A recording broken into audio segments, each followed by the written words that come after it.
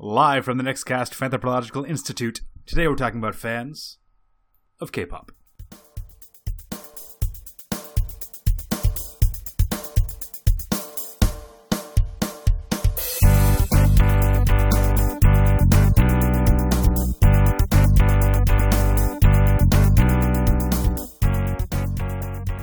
Hello everyone, and welcome back to Fanthropological, the podcast that brings the fan's eye view to you. I am Nick G, and today we're going to be talking about K-pop with particular regard to its popularity in Brazil. We already did Korea, but when we did a bit of research and coming up with the topics for this season's episodes, we found K-pop was very popular in Brazil. So we're going to talk about that, and here with me to do that talking are my two best friends, Nick T. You can call me Sai because I'm a mother, father, gentleman. That's all I got. And Nick Z. You can just call me B, because I'm raining, yo. Like a bee does? B is the Korean word for rain, you see. Yes, it's very clever. How about I just call you Z? Sure. It does rhyme with B. I mean... It's all it takes. Yep. That's why we call you to B. Because, yep, that makes so much sense. Makes my head spin. This is 1,000 miles an hour straight into the ground right now. You know what? Let's take our way through the ground, through the surface of the earth, all the way through the core, through the gooey magma, onto the other side of the world, and hopefully end up in South Korea. I don't think that's where we end up at all, but you know what? We're going to end up there regardless, because I'm going to bring us into the fandom facts about K-pop.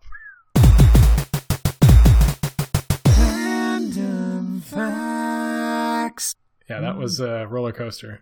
Or a journey to the center of the earth. I don't know what it is. In any case, in case you didn't know about K-pop, I'm going to talk a little bit about the origins and give you a little bit of some facts and other interesting tidbits about K-pop and K-pop fandom. So, K-pop, Korean pop, abbreviated to K-pop, is a musical genre that originates in South Korea. The term is often used to describe a modern form of South Korean pop, drawing inspiration from a range of styles and genres around the world.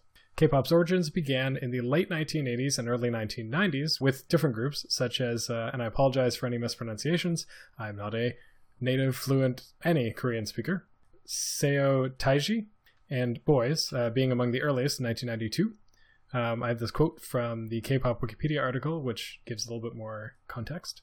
The French Institut de l'Audiovisuel defines K-pop as a fusion of synthesized music, sharp dance routines, and fashionable, colorful outfits.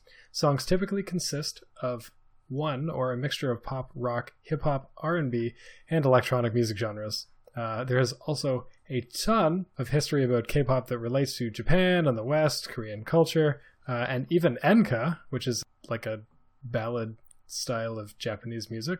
But we only have a short time to do the research, and if you're interested in that, I would highly recommend doing some of that research yourself. This episode was like, oh, I guess there's something here, and as I started digging a little deeper, there was a lot. Well, before we move on, I have a couple little just quick tidbits about Seo Taiji and Boys. Ooh, exciting. The aforementioned Boys truly earned their name as Boys. They are both credited with backing vocals, choreography. That is it.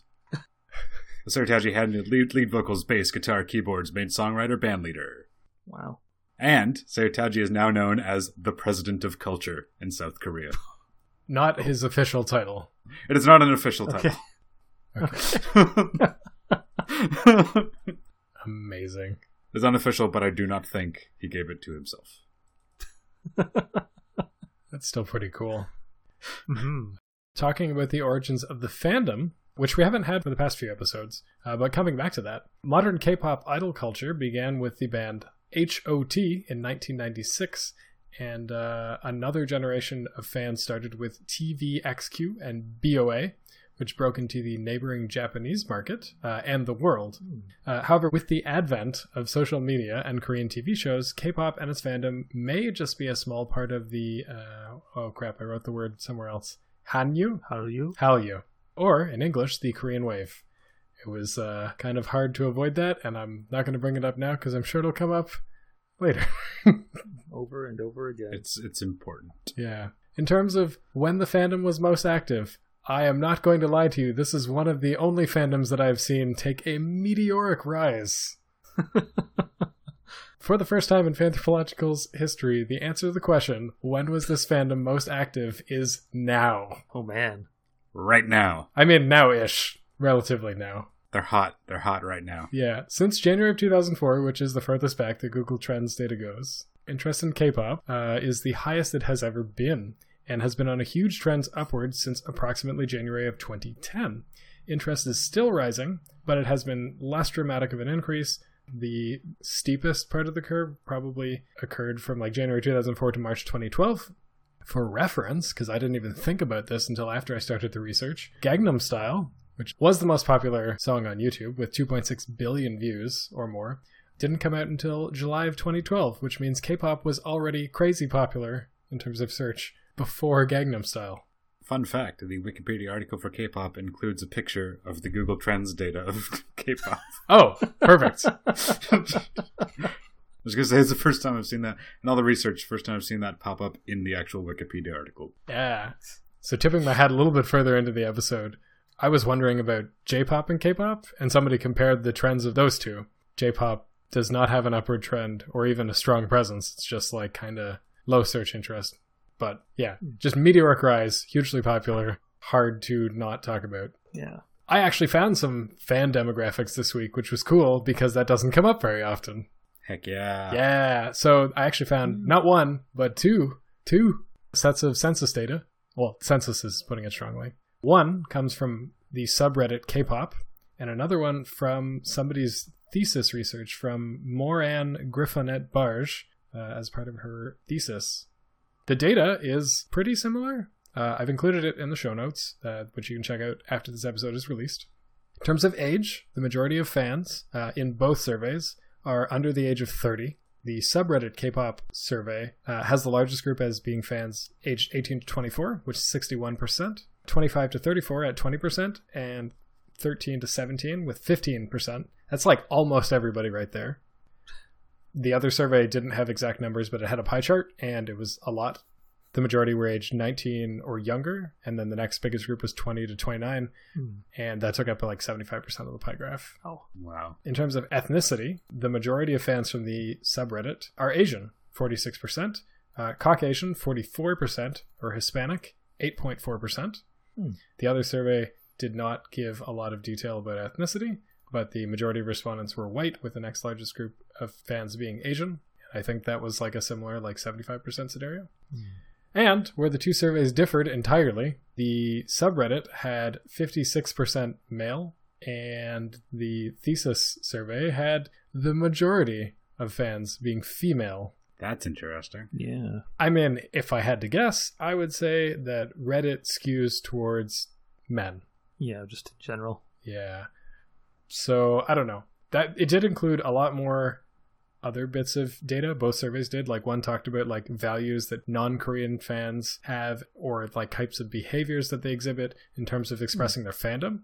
And the K-pop survey from Reddit, I don't actually remember what it included, but there's a lot of data there. I would highly recommend taking a look at that. I also got a rough idea of how many fans there are, and I'm going to have you guys guess how many fans of K-pop there are.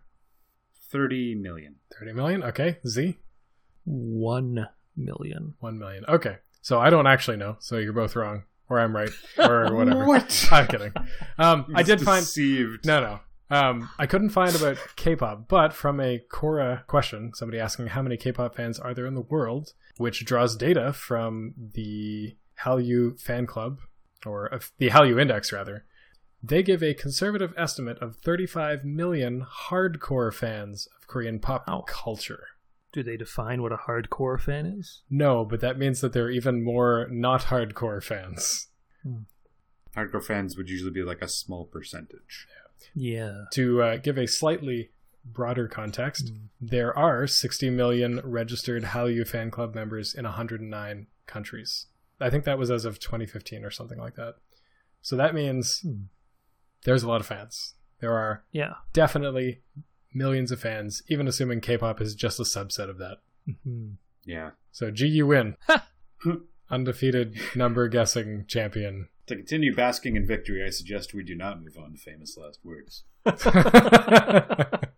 I suggest we do. Well, that's okay, because I've got a little bit more fandom facts before we can eat crow, eat pie. Time to continue to bask. Around the world, using the same Google Trends data, K-pop is very popular in Asia. In particular, Brunei, Myanmar, Philippines, Malaysia, Vietnam, Mongolia, Singapore, Cambodia, Indonesia, and, in 10th place, South Korea. In 10th place. I mean, I guess some of those places have more people in it than South Korea does. I'm assuming there's like I'm searching in English, and, if you're in South Korea, you're probably not looking for K-pop. Yeah, sure. I mean, it's just popular Korean music. Yeah. But if I knew any artists, then maybe looking for that artist would have revealed more interesting data. Just like if I'd looked at the Hallyu Index, I would have seen, how it is proliferating across the world. The other little fandom fact that I have, and it's the last one I will leave before we move on to other things, I found an interesting fan term. Oh, yeah? Did either of you come across the fan term sasang? Sasang. Yes. Okay, well, that's less exciting. Did Z? Did Z? I did, yeah. Oh. Well. Okay, well, for anyone listening, because obviously we can't communicate telepathically. I mean, what's a sasang? Thanks, Z. I don't know what these are. That's a great segue. Sasang, or apologies for pronunciation, means private life and refers to fans who pry into the private lives of K-pop fans and exhibit kind of stalker-ish behavior, and are highly negatively viewed in both English and South Korean fandoms. Mm-hmm. Fun fact, a law introduced in February 2016 in Korea saw the penalty for stalking rise to about $17,000 plus 2 years jail sentence. Wow. Oh, wow. Surprisingly, in the umpteen episodes we've had of the show, we've never talked about stalkery kind of fans, but there's a reason why you wouldn't want to be one. It's an expensive hobby. Yes. And that's the fandom facts for this week. Oh my goodness. Have you basked in glory long enough, G? Oh, you did not mention what the conviction of stalking was. Oh, perhaps I didn't. You said it is now $17,000, right? Oh, yeah, I don't know what it was. It was 72. Excuse me? Just 72 regular dollars? Yeah, it's $72. 72 regular dollars. Hey, I've got this big camera here. I'm going to take some nudes of you from like 3 miles that way. It's like, okay, we caught you. It's like, dang, here's $72. Ah! Goodbye. Well, I mean, I imagine that's why the different fandoms were so upset. They're like, you guys are just jerks. Yeah. It's like, whatever. Here you go. That was about 80,000 won. Ah. And it is now 20 million. That's a lot. Like I said. Expensive hobby, yeah. Expensive hobby. Yeah. Oh boy. Yep. All right. Ooh, I'm getting excited. Mostly because I'm kind of curious where you guys went with this. All right. Yeah. Let's rifle some papers. I don't have papers like Z, so I can only fake it. Dramatically. Yeah. All right. Famous last words from last week's episode where we didn't do the research yet. Z, because you're the first on my list. I don't know. I feel like I pick on you, but I feel like you just have the last words first. I think so, yeah. I just have them in my back pocket, ready to go. Yeah. Well, the words you had in your back pocket last week were K-pop is so popular in Brazil, ... because you had other things to say and I don't type as fast as you can talk. After the door was opened by K-dramas. So, did K-dramas really open up the door for K-pop in Brazil? No, they did not. But, caveat, in the rest of Latin America, they did. What? Because if you look at the different waves of Hallyu, there's the first wave that happened around, the 90s, and it was mostly K-dramas coming through. So Korean cultural representatives would drop by, your Latin American TV stations and be like, hey, we've got this great show for you to air. Here are all these episodes. Go nuts. And then you've got the second wave that happened around, the 2000s up to today, which was focused more on K-pop, because the K-pop industry was much more developed by then. People were being sort of trained to be these kind of cultural ambassadors through music and dance and putting on a show. So throughout most of the rest of Latin America, you've got the K-dramas in the 90s that get people interested in Korean culture. Maybe part of the soundtrack is a K-pop song. You hear that and you're like, who does that song? But in Brazil, that didn't happen because Brazil's film industry is one of the bigger film industries in Latin America. So they didn't have any need for those K-dramas. They didn't have like a bunch of holes in their programming, so they could just wave those Korean cultural representatives away, saying, "No, we're good. We got a bunch of telenovelas in the works. Catholic priests beating up gangsters, etc. Whatever." Somebody selling propane in Texas, and he doesn't know much about anything except propane and propane accessories. Whatever, The rain in Spain falls mainly on propane. Mm-hmm. Exactly. Whoa. Deep. So, no, in Brazil, it did not open up the door. Everywhere else kind of did. Okay. Mm-hmm. All right, G, your famous last words were, K-pop is popular in Brazil because of a song or band that uses Brazilian rhythms, or that appeal to Brazilian listeners. I mean, undoubtedly something appeals to Brazilian listeners about K-pop. But, no, that is not what I found. Expanding on what Z said a little bit, there were K-dramas coming over Brazil that did become popular, maybe not as big as in some other countries, but like because of their similarity to telenovelas, that people were attracted to some of the K-dramas. But I think, because I thought that with the K-pop thing, people would find something common or something that was familiar to them, which drew them in. But I think it was the opposite. It was like exotic. It was like different. They liked it because it was not Brazilian. Yeah. And I think the music itself is like less important than I originally thought it was. What about presentation, baby? Oh, yeah. That image. Yeah, that didn't pan out for me. Okay. Well, continuing All right, T. Continuing a trend of things. One out of three ain't bad. Yeah, that Meatloaf song. That Meatloaf says. Yeah. Famous Meatloaf. Don't be sad, 1 out of 3 ain't bad. I mean, it's not great. No, I mean, if it was better, maybe it would have had a better song about it. I don't know. All right, my famous last words were, K-pop became popular in Brazil because of a legal ban that was lifted, and K-pop happened to be popular among that. Shock and surprise! I definitely couldn't find any legal ban or anything like that. In fact, what I learned was quite different than that. And this might be getting into the why. I don't think that it is, but what I learned was Brazil is a hugely multi-ethnic country. The majority identify as white, about 47%. The next largest group identifies as pardo, which means brown or multiracial, at 43.1%. That is a lot of people of like mixed heritage. Mm-hmm. Yeah. So, for my question, the answer is the popularity of it at all in Brazil probably owes more to the Korean Wave, the Hallyu Index, which I found out is state-funded. It's not like some fan project. Oh, wow. And is an annual index measuring the reach of the Korean Wave, puts Brazil in the minority interest stage with medium growth. The interest of Brazil in K-pop probably has more to do with US, Britain, and Japan being major exporters of culture, but Korea being a newcomer in that arena, so I think there's an element of novelty. And, as it turns out, there are more Koreans in Brazil than anywhere else in Latin America. Even though it's only about 50,000. Oh, wow. By comparison, there are about 1.5 million people of Japanese descent in Brazil. Oh, wow. So I think just, the doors are already open from like the Korean Wave, and you already have a lot of people where like it doesn't like it's not that North America has like a really strong cultural identity. A lot of our cultural identity is just assumed by default. It's like you don't just like you don't have to say somebody's white because it's assumed that you're white. Yeah. Yeah.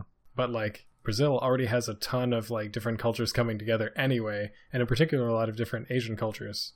So I don't know. Anyway, definitely not a legal ban. I was really wrong on that. Maybe there was something about that for video games, but not for K-pop. Ah. Well, 0 out of 3 is... Yeah. It's not the best. 0.5 out of 3. Everywhere else, just Brazil was the exception for K-dramas paving the way. Yeah, 0.5 out of 3. Like, did you say Brazil, or did you say everywhere else but Brazil in your statement?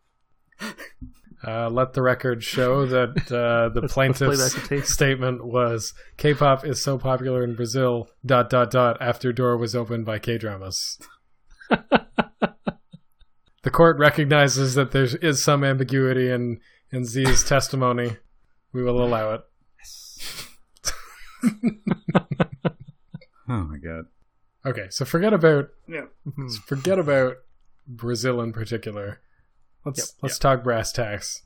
What is it about K-pop that gets people into it? Why is there fandom around K-pop?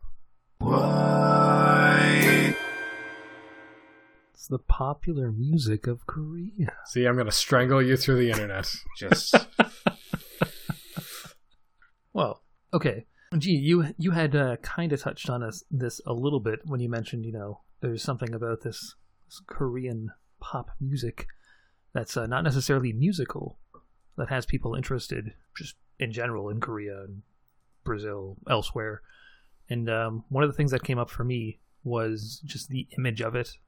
You've got the boy bands that look like very properly mannered, maybe a little modern aristocratic. They're not wearing cravats and like frilly sleeves or anything like that, but they look very fashionable, very well put together. Mm-hmm.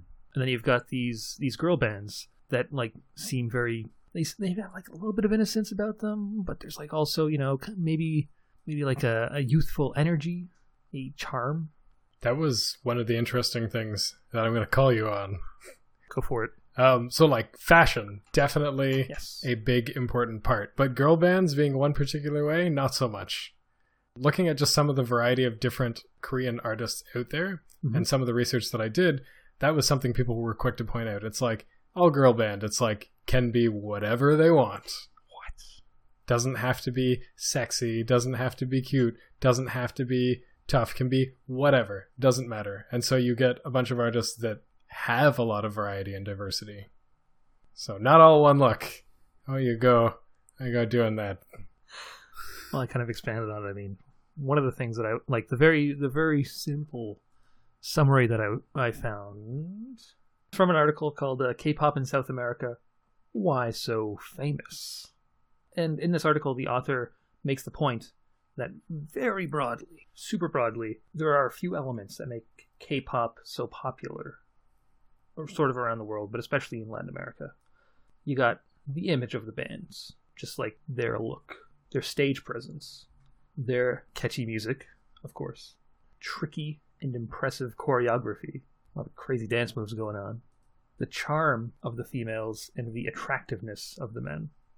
And I think, especially with that last one, the attractiveness of the men, another article called like The Landing of the Wave, and in it mentioned that one of the reasons why perhaps maybe more so women than men, but also men, are drawn to K-pop in Brazil and Peru, those were the two countries they were really looking at, was because the boy bands in particular, and just like the male idols, have like this different kind of masculinity about them.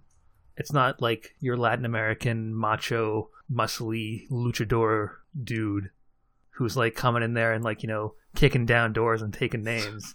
It's like this sensitive, caring, thinking, gentlemanly sort of masculinity. Hmm.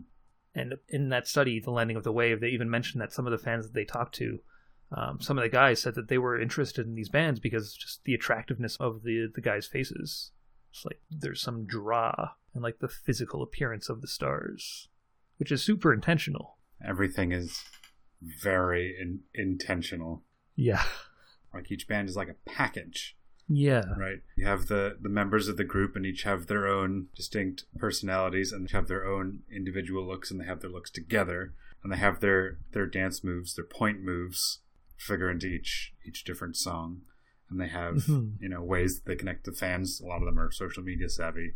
BTS said tweeting is like brushing their teeth.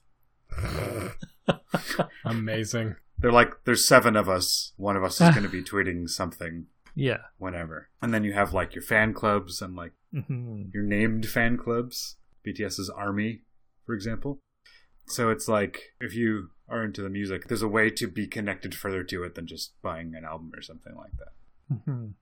Yeah, there's definitely a huge community, especially online, because there are a lot of forums. In a way, they're gigging. It's like doing shows constantly. There are, I learned this that was very cool, or very interesting at the very least. There are 6 main music shows in Korea. Okay. Each one on a different channel, and each one on a different day of the week. Tuesday, Wednesday, Thursday, Friday, Saturday, Sunday. All have music shows on. All are most about live performances on that music show. All have ways that you can vote for who the best was, but all have different ways that you vote. So like, they talk about how like, if you got an album or a single coming out, you got to be on like all of them. Like, if you go on this one and this one, but not this one, you might get bad blood with that channel. Because they're all on different channels. Like, it's not just one network or anything like that. You have to make sure that you do everything, or go through the Korean music industry ringer in order to promote your thing. So I just thought that was really interesting, like really intense.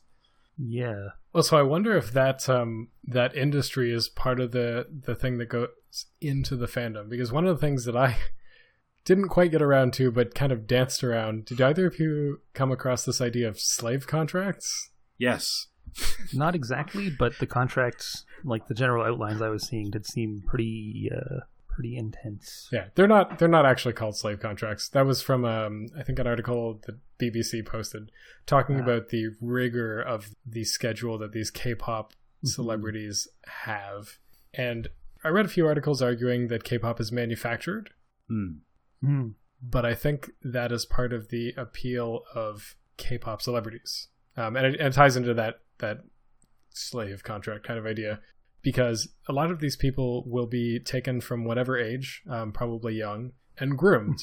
Not like in any other field. It'll be like 2 to 3 years. You may not ever become a K-pop star, but these different production groups will take you in and groom you to become like a star. And when you actually get there, you're in like a 10 or 20 year contract. It's like, these are the clothes that you wear. These are the foods that you eat. This is the diet that you're on. Yeah. No boyfriends or girlfriends. Yeah. This is the kind of things you respond to. And people, I also found out that people are sometimes critical of it. It's like, well, that's weird. And then these Korean pop stars are like, that's what it says in my contract. It's like, I have no say in this. Also strange. Apparently they had to change laws about child labor conditions for K-pop stars to limit the number of work hours to 35 hours if they're, I forget, under a certain age, and to under 40 hours if they're under a certain age, and to limit like no work between 10 p.m. and 6 a.m. and, to guarantee that they can like study and eat and etc., and limit the number of overseas work. And I was just like, oh my goodness.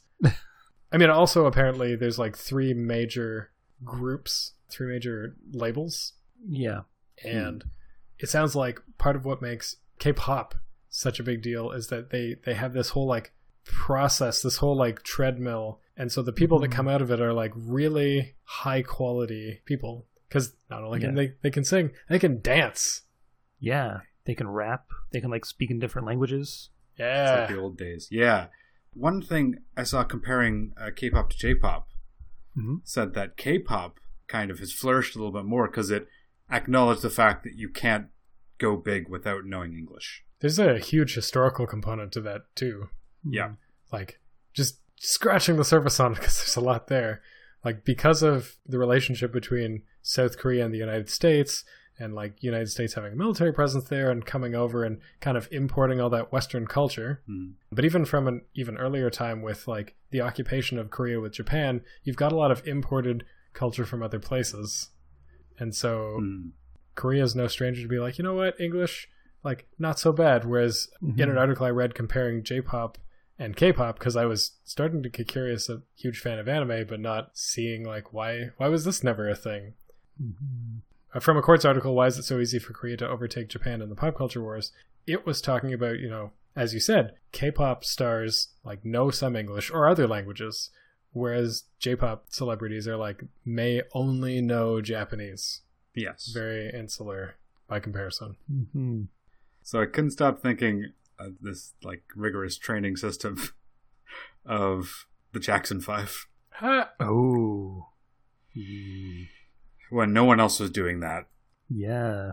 It affected all their lives quite a bit. But... Well, so that reminds me of the law that I found, and I was like, well, there was one more bit to it, which was, those are the general laws, but with parental consent, they can work as much as they want.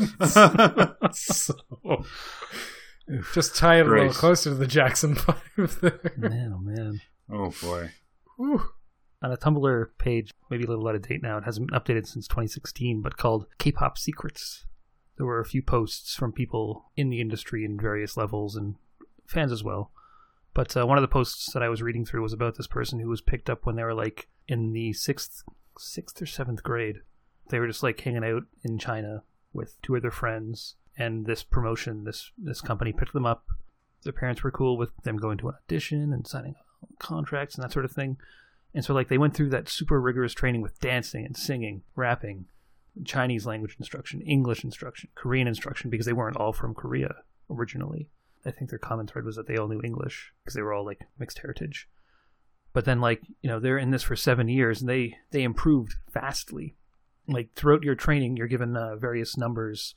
1 is the lowest number you can get, and 6 is the highest. And this poster was giving out their numbers, and they were all pretty low when they started. But by the time they were done, the company itself was grading them as being around level 5 or 6 for most of their skills, which is crazy impressive. But despite that, after the 7-year contract, none of them became K-pop stars. What? Instead of the company was just grabbing people who were younger, who had shorter contracts, or had contracts, I guess, that were the same length, but they weren't in training for as long. So it's this weird sort of crapshoot.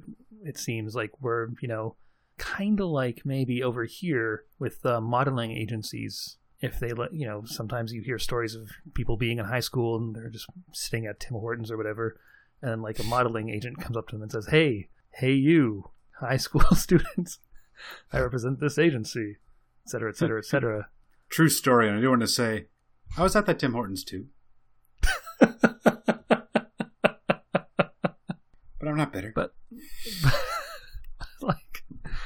it's just bizarre. But I mean, one of the other things I was reading was that in the K-pop world, the sort of bottom line is, if it says it in the contract, it's what you do. You got to respect that contract. And the idea is that it seems to be a very sort of maybe Eastern idea, not to limit it to a single country, but just to limit it to the mindset. Whereas in the West, we have a very individualist mindset. It's I am first, and then the group benefits from that. Whereas a lot of Eastern countries, you've got the opposite, where it's I am a part of this group. I need to help out the group, and then I can help out myself, and things benefit from that.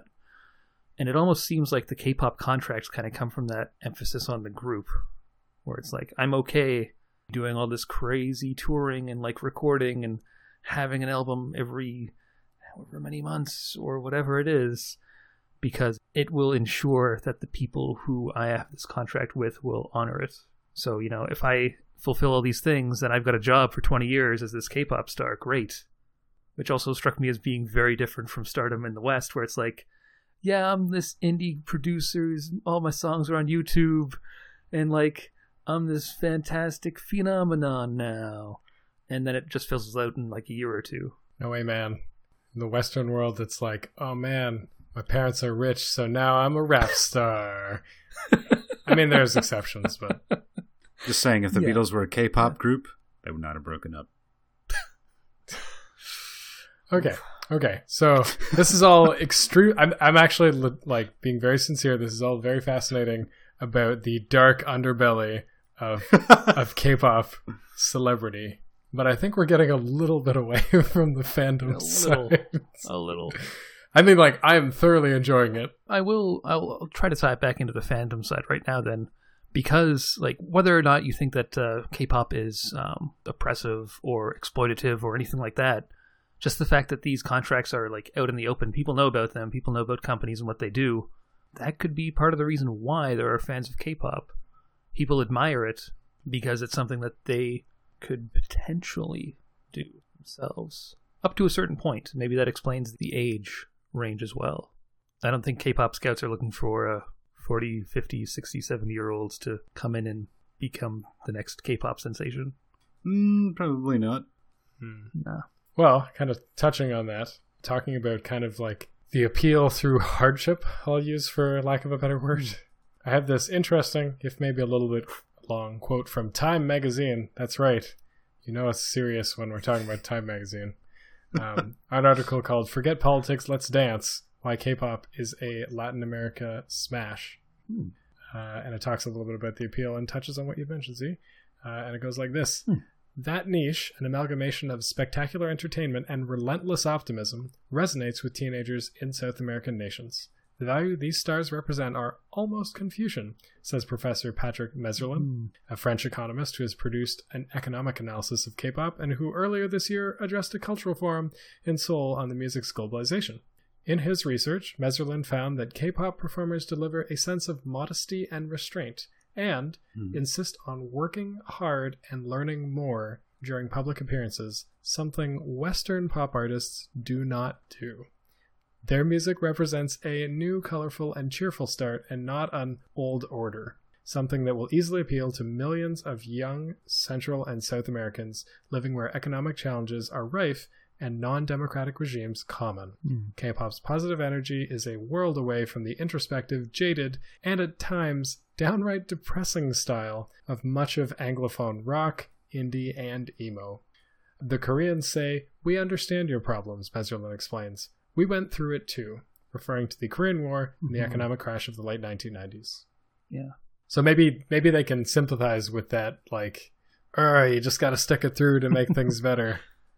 I watched a bunch of K-pop music videos in preparation for this, and there definitely was not a single one where I did not have a big smile on my face when I was watching it. It's very infectious. Western music, and even pop music these days, has what I've seen called lately sad bastard music. Sad what? It's like, oh, I'm so sad about my problems. It's getting me down. Well, why won't you love me? Et cetera, et cetera. I was reading a little bit about Psy because it'd be hard not that he's like the indicator of K-pop fandom, but like he is probably one of the ins for a lot of North Americans if they weren't already in from some other way. Yeah. And what's interesting is that Psy's music, admittedly not so much the like 2010s, his like much earlier music, but even taking a look at like Gangnam Style and things like that, those are satirizing K-pop. Yeah. And it's still like really catchy, like you're loving that, but he's just like making fun of it all. So even when it's like jaded or cynical, it's still like, yeah. Right? Yeah. Like, yeah, you can't help but be swept away. Like, so much of Western pop is about being like dark and sexy and cool.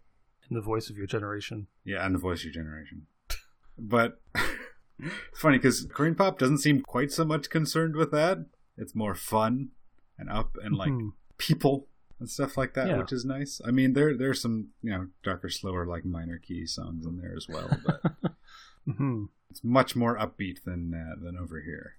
Yeah, and I can see that being a huge draw for people. Particularly that article that I was talking about earlier, The Landing of the Wave. One of the things that they wanted to look at was that idea that, in a lot of Latin America, and especially in Brazil, there's a really big South Korean population. So, the accepted idea is kind of that one of the reasons why K-pop is so popular in these regions is that all these people with, like, South Korean roots are rediscovering it through K-pop music. But in this article, with relatively small survey sizes, but nonetheless, they found something that didn't necessarily run counter to that, but instead relied on things like people's economic and social standing. And they found that, for the most part, according to the people they were surveying anyway, it was lower income households that were interested the most in K-pop. And it was people with a high school education. They didn't say or less or more, so I'm just assuming a high school education that were interested in it. And what they drew from that was that one of the appeals of K-pop is that it's kind of an escape because it's so upbeat, because it's so happy, and because in particular, one Peruvian student, a university student from a low-income background, mentioned that a lot of K-pop kind of gets across this idea that, you can be poor, but then there's this social mobility you can make use of to become greater than your origins. And, in Peru, Brazil, Latin America, that's not necessarily the case as much as it seems to be in the South Korea of K-pop.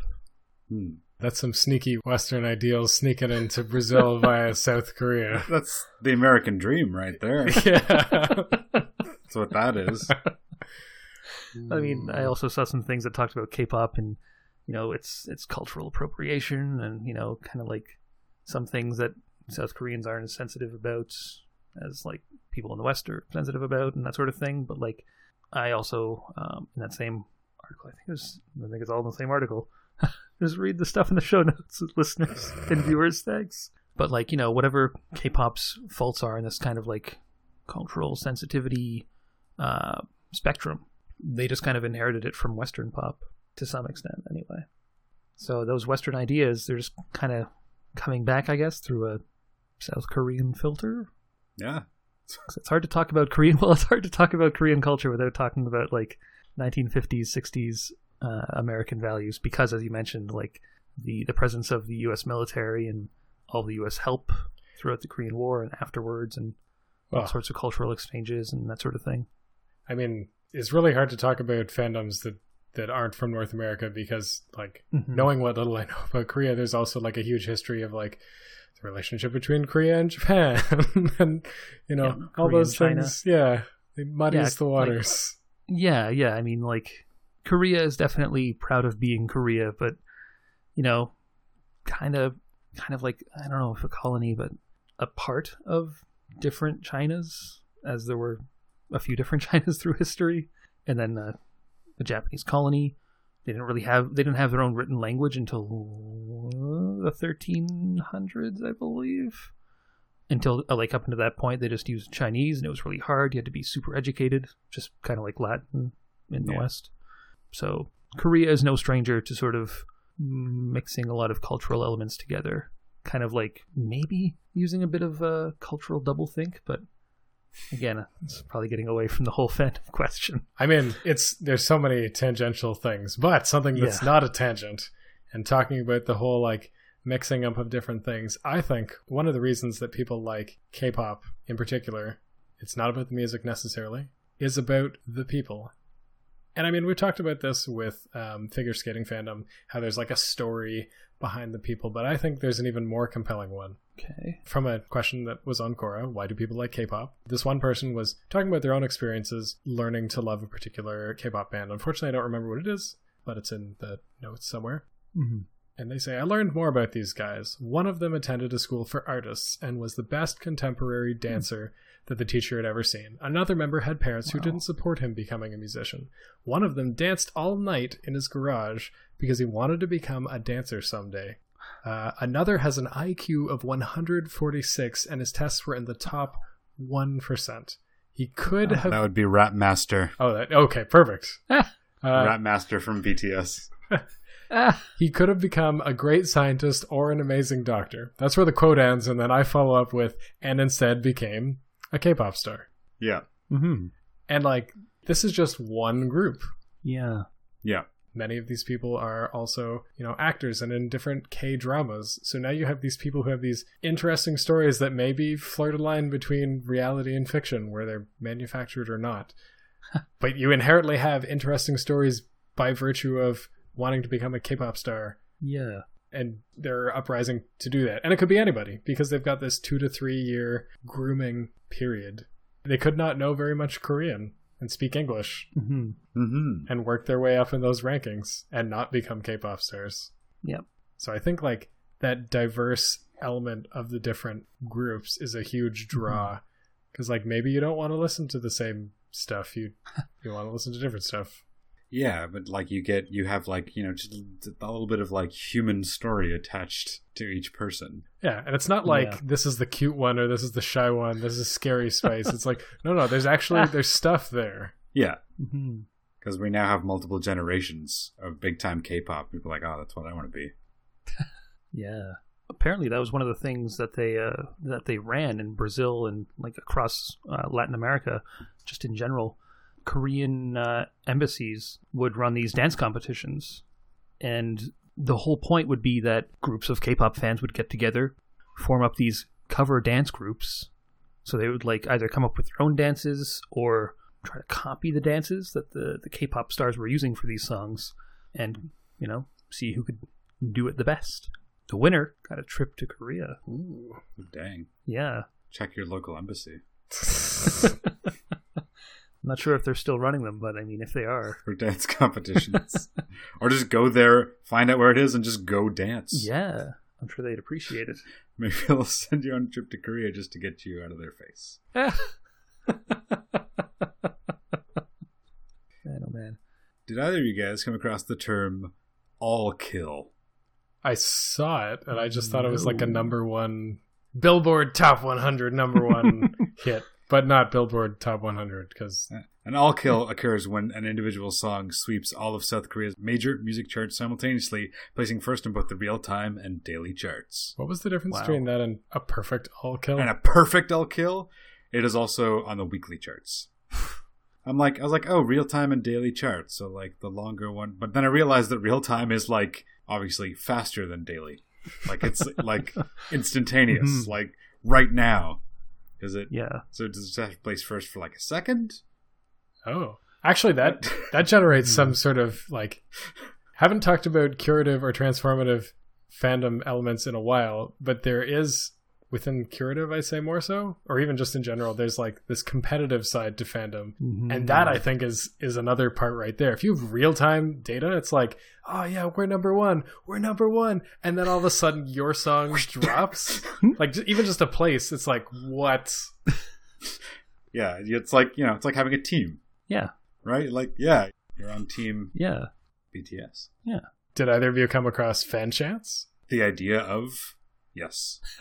Well, apparently something unique to K-pop fandom is where they'll come together and like when there's a new song coming out or something, they'll like try to pick a chant that they'll do during the song, like at a performance. That's kind of neat. But it'll be different every time. Cool. I like that. Yeah. I like that a lot. Yeah. I didn't come across that. I just came across the fact that apparently some fan club rivalries get pretty heated. Like the Jets and the Sharks? I mean, maybe. Unfortunately, I didn't get any specifics. But at one concert, two opposing, at least they better be opposing, fan clubs met. And at the end of their skirmish, 20 people were sent to hospital. Oh. So I don't know what happened there, but if you go to the show notes and look up the fandom fail link, you'll be able to find out more. Oh boy. Just know who you're messing with is all. That's all we ask. Oh yeah. But along those lines, and not to take us down this darkest of timelines, but did either of you come across the idea of anti-fans? I saw it mentioned in an article, and I saw an article on why people hate K-pop and why they're wrong. But I didn't really see much about anti-fans, other than what seems obvious. Yeah. On the one hand, it is pretty obvious. If you're a fan of BTS, you go to the shows, you join the fan club, you try to promote them, you try to like make sure that, you might get into the nitty-gritty, and you might try to like make sure that their contracts are upheld, their rights are protected, and all this sort of stuff. If you're an anti-fan, you basically do the opposite, right? You try to pull down BTS. You like, well, it's not just like individual people. There are anti-fan clubs. So like there are groups of people who are like, oh, BTS is the worst. Gotta get rid of those clowns. Do they represent a different K-pop group, or they? I'm sure they must. I don't think it's like I hate all K-pop, but BTS. Oh. Specific, yeah. I think it's focused mostly on my goodness, on single groups rather than K-pop as a whole. I mean, I can see in some ways how that would be like fun, like in a sporting sort of way. But like, I'm sure, we're talking about the internet here. It can get taken to extremes. It goes a little far. Yeah. Things like shunning other fans, trying to poison K-pop idols. Whoa. Yeah. Oh, yeah. Yeah. Yeah, I did read about that. That's too far. Yeah. So there's something about this K-pop that like really makes people feel both joy and hate. When you said poison K-pop idols, I was thinking of some sort of WWE-esque new K-pop idol who's in his contract as an anti-fan, and a whole storyline where he's poisoning the other. I don't know. Just for some reason, it seemed really ridiculous and came to Welcome mind. to our North American Wrestling Lucha Libre K-pop crossover episode. That'd be fun. The dancing would be amazing. Oh, man. Oh, that'd be like Capiera. Did either of you guys come across the musical K-pop? Oh, no, I didn't. No. I believe it is a musical. Yeah, it's a musical. Called K-pop, playing in New York City. And the premise is, when you're, as the audience, we've been asked to be part of a focus group run by a K-pop label. Its leaders have invited us to tour a Korean pop factory where the stars hone their dancing and singing in Korean and English. We, the audience, are supposed to help figure out just why Korean megastars haven't been able to break into the American market. Okay. Jason Kim is the main writer, and he uses it to talk about being, as the article says, Asian American and Asian American. Okay. And kind of exploring why there aren't really big Asian American stars in America and things like that. It sounded really interesting. It came up a lot in my search results because I was searching K-pop and it's called K-pop. Okay. I mean, that was an interesting thing that when I was trying to think about why K-pop was popular in North America at all, one of the reasons I thought was because there's definitely a lack of representation of Asian Americans in all sorts of different media, not the least of which being music. But also, in one of the articles that I read, and I definitely don't remember which one it was talking about music in the West and music in either South America or the East, and talking about how it's very hard for K-pop to kind of grow in North America because record labels don't take it seriously. I think it has a lot to they would come have a meeting with different artists, and it's well, we're not going to represent you because we're not really interested, but we'll do you the kindness of meeting with you. And I think that has a lot to do with, this is how we do things. This is the music industry in North America. This is how it is, so too bad. There wasn't a lot to support that, but that was the impression that I got reading the article. Yeah, okay.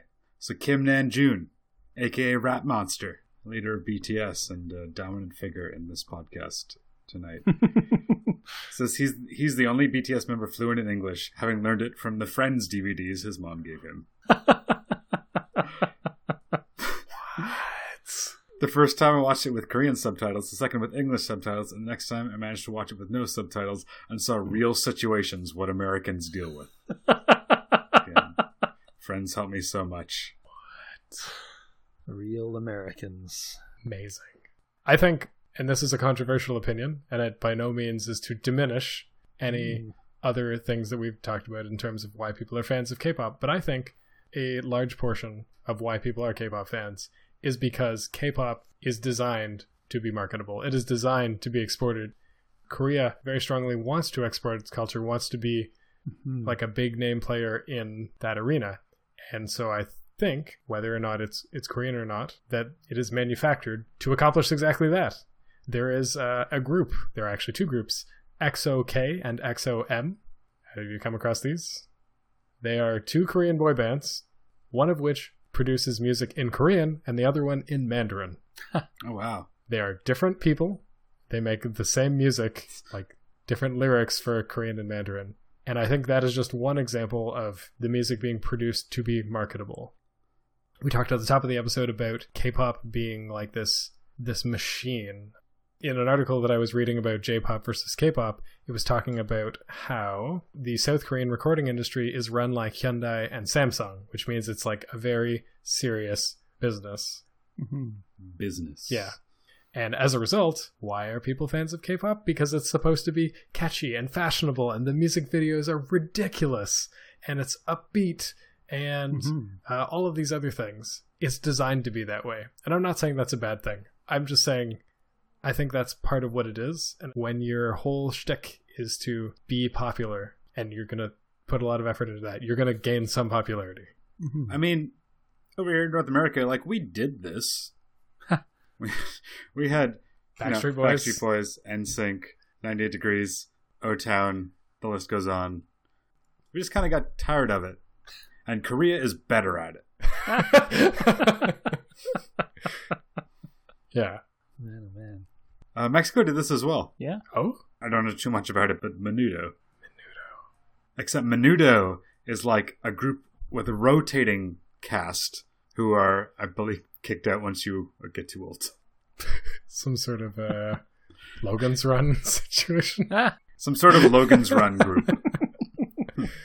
Ricky Martin was in it when he was the appropriate age. Oh, interesting. That's pretty much how I know about it. Okay. But yeah, it's a machine. It's undoubtedly a machine, but Korea's much better at it than we were.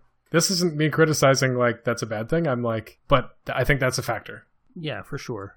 I think the big difference is that they maybe know a little bit more about what they're doing. When North America was churning out its boy bands, I think it was just like, let's slap together these handsome-looking lads and throw on the auto-tune. Don't forget frosting their tips. Frost those tips. Turn them upside down, dip them in some frosting. Yep. That's how frosting tips works, right? Not to mention the Sex Pistols. I'm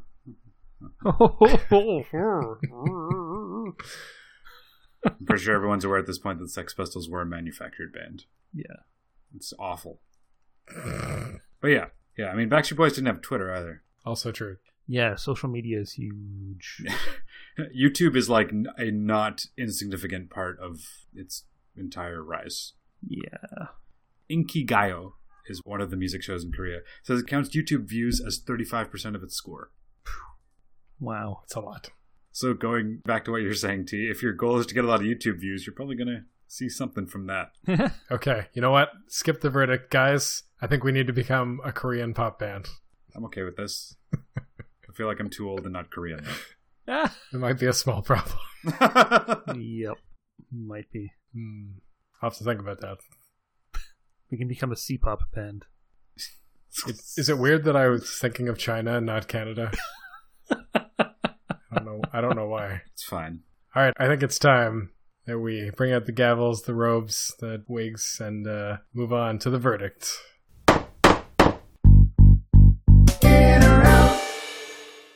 All right, I'm going to start. I think I already said my verdict. But I'll quickly summarize. I think that K-pop is a machine. It is a very impressive, very elaborate, very well-made machine. And it works. I listened to Spotify's Best of 2016 K-pop, and while I didn't love it all, I definitely enjoyed a lot of it. It reminded me a lot of Western music, and that makes sense because part of that process is, taking samples from and taking elements from that and then injecting a South Korean element to it. As for whether or not I'm in or not, I'd say I'm about as in as I'm going to get, which is I'll listen to K-pop music from time to time, as I do with like anime music, as I do with whatever sounds interesting to me. But in terms of, I guess, fandom activity, I guess that really means that I am out. I mean, I do want to know what happens with Rat Monster. He's got a bright future. BTS has 7 guys in it. And they're not the biggest group I've seen either. They're like Arcade Fire numbers on some of those groups. Yeah, I think there's a band that has like the number 47 in the name. That's because there are like 47 members or something ridiculous like that. It's too many. That's like Polyphonic Spree levels. You guys and your knowing bands. I listened to some and I liked it a lot. I mean, I'm not going to, change my taste entirely, but it's certainly going to go into the mix as Tio was talking about. Like I'm not always in the mood for it. Sometimes I want to be sad and listen to Radiohead. But, not all the time. Yep. Time for K-pop. I do want to give a recommendation. TVXQ's song, Something, was fantastic. Also with a fantastic video, unsurprisingly. And just might make its way into the good old New Year's playlist this year. Ooh. In terms of following them as idols? Again, probably not. But I enjoy watching the videos. I don't watch a lot, like that many music videos, but K-pop, I'll make an exception, certainly. Because it always gives something to grab the eye. But yeah, I like it. Feels good to listen to. So I'd say that I'm in. I'm for it. Z. All right, well then. Last one to hammer my gavel. I'm not banging a gavel. They'd be loud. Well, as has been said already, there's no way to deny that it's a manufactured thing, but it's like really well made and like really well put together. And even setting aside the whole manufactured part of it, like just that people are willing to dedicate so much of their time to mastering these various skills and like putting them out there in the world. It's just really cool that that's a thing. Say what you will about, it being not genuine because it's not people in their basements like with a crappy webcam for 4 years until they get a record deal or whatever. But like, it's really cool that that's a thing. And I didn't listen to any K-pop in preparation for this episode, I will confess. But I've heard some K-pop here and there. I did. It's not K-pop, it's K-rap because I got interested in the story of Daniel Lee, a target for a lot of anti-fans. In a nutshell, his story was that he went to Stanford, and in 3 years he got a BA and an MA.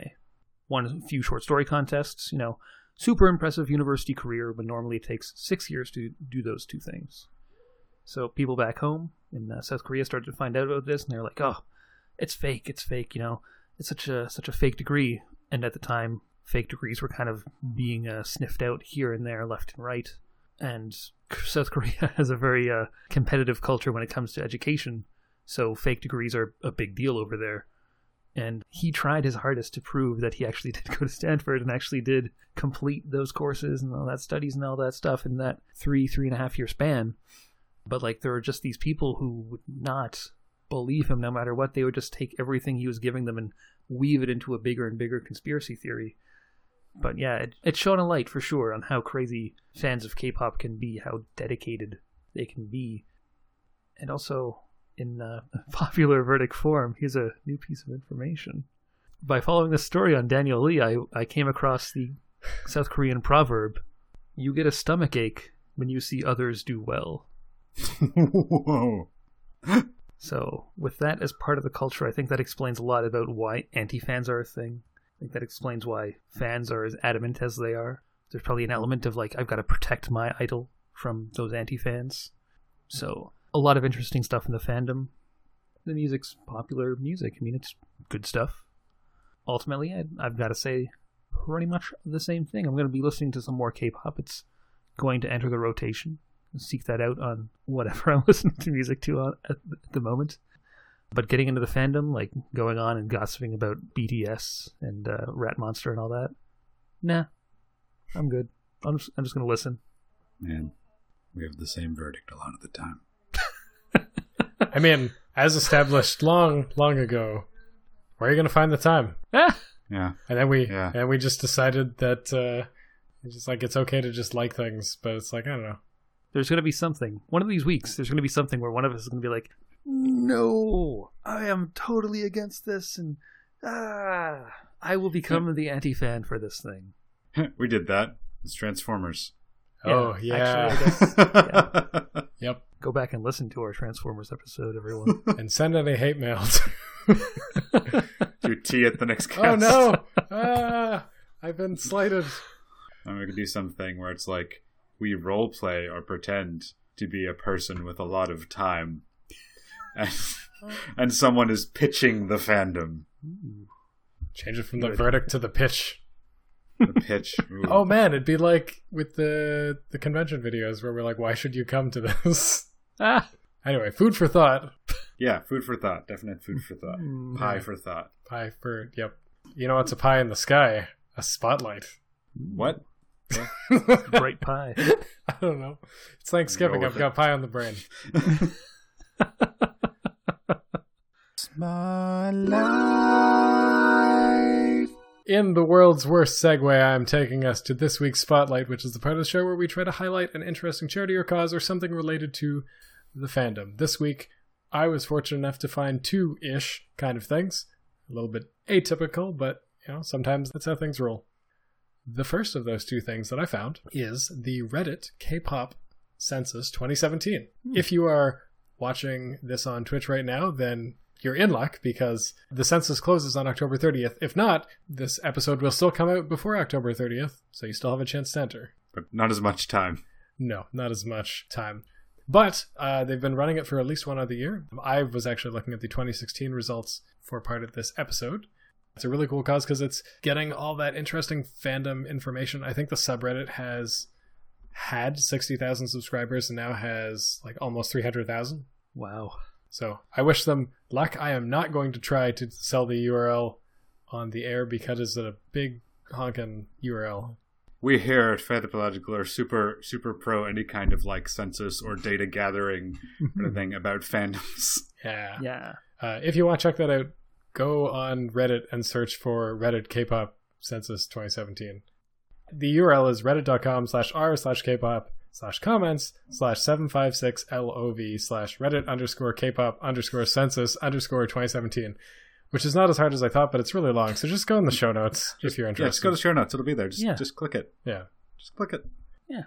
The other thing I would like to shine the spotlight on, which we didn't talk about all episode, and I saved for now, because it's an interesting phenomenon, but is not necessarily an individual charity, and it's not a fan-run charity either. But the other spotlight I'm shining on FanRice. FanRice? FanRice. Rice harvested and grown by fans for fans. Yep, that's right. We're bringing this all the way back to conspiracy theories. That's right. If you don't turn the fan off when you're making that rice, it's bad news for you. Okay, no. FanRice is an interesting phenomenon where fans of different K-pop artists donate rice to them. I don't know why this happened. I know when it started. Apparently this trend started after Shin Hee-sung's concert on August 11, 2007. What happens is fans will donate rice to an artist, and they will often then donate that rice to an actual charity of the idol's choice. The idea is donating rice indicates that fans take greater social responsibility besides showing their respect and support for their favorite artists. As of 2013, and this is from the Wikipedia article on FanRice, the record of FanRice donated for a celebrity is held by the fan club of 2PM, where fans from different countries donated 28 tons of rice for their What Time Is It finale concert. I have a question. How many grains is that? Well, if we assume a packing density of... I don't have any idea. Man, Chinese vampires would not stand a chance against all that rice. Spill it out in front of them. Forget about it. You can run away. You can walk away. Crawl away. You know what? I'm going to do one better. No one would really be able to withstand that amount of rice. Well, you took out the chessboard and you put... Vampire or otherwise. You put 1 grain and then 2 grains and then 4. It'd be good to preserve somebody, and that's for sure. Dry them right out. Ironically enough, you'd have to kill him to do that. No. Anyway, FanRice. Yeah, fun thing. Sorry. It's a neat little, twist. Yeah. I find it interesting that they give it to the artist first. I mean, maybe it's now in name only kind of thing. In the name of... Yeah. Yeah. Maybe they keep a bag for when they're no longer a pop star. For luck. When they're allowed to eat it again. Yeah, maybe. Oh my goodness. But if you want some more pieces of the audio pod that you're listening to, hit subscribe over on iTunes and you'll get a fresh slice every Friday. Also, please leave a rating and review over there at iTunes so we can let everybody know about the goodness that is Fanthropological. If you want to know our comings and goings, you can do so at The Nixcast on YouTube, Twitter, Instagram, and Facebook, as well as patreon.com/thenixcast. Patreon.com/thenixcast? Why, what is that? Patreon.com/thenixcast. Yeah, say it 3 times. If you are wondering what Patreon is, then a quick answer is that it is a site that allows you to become a patron of the artists you know and love.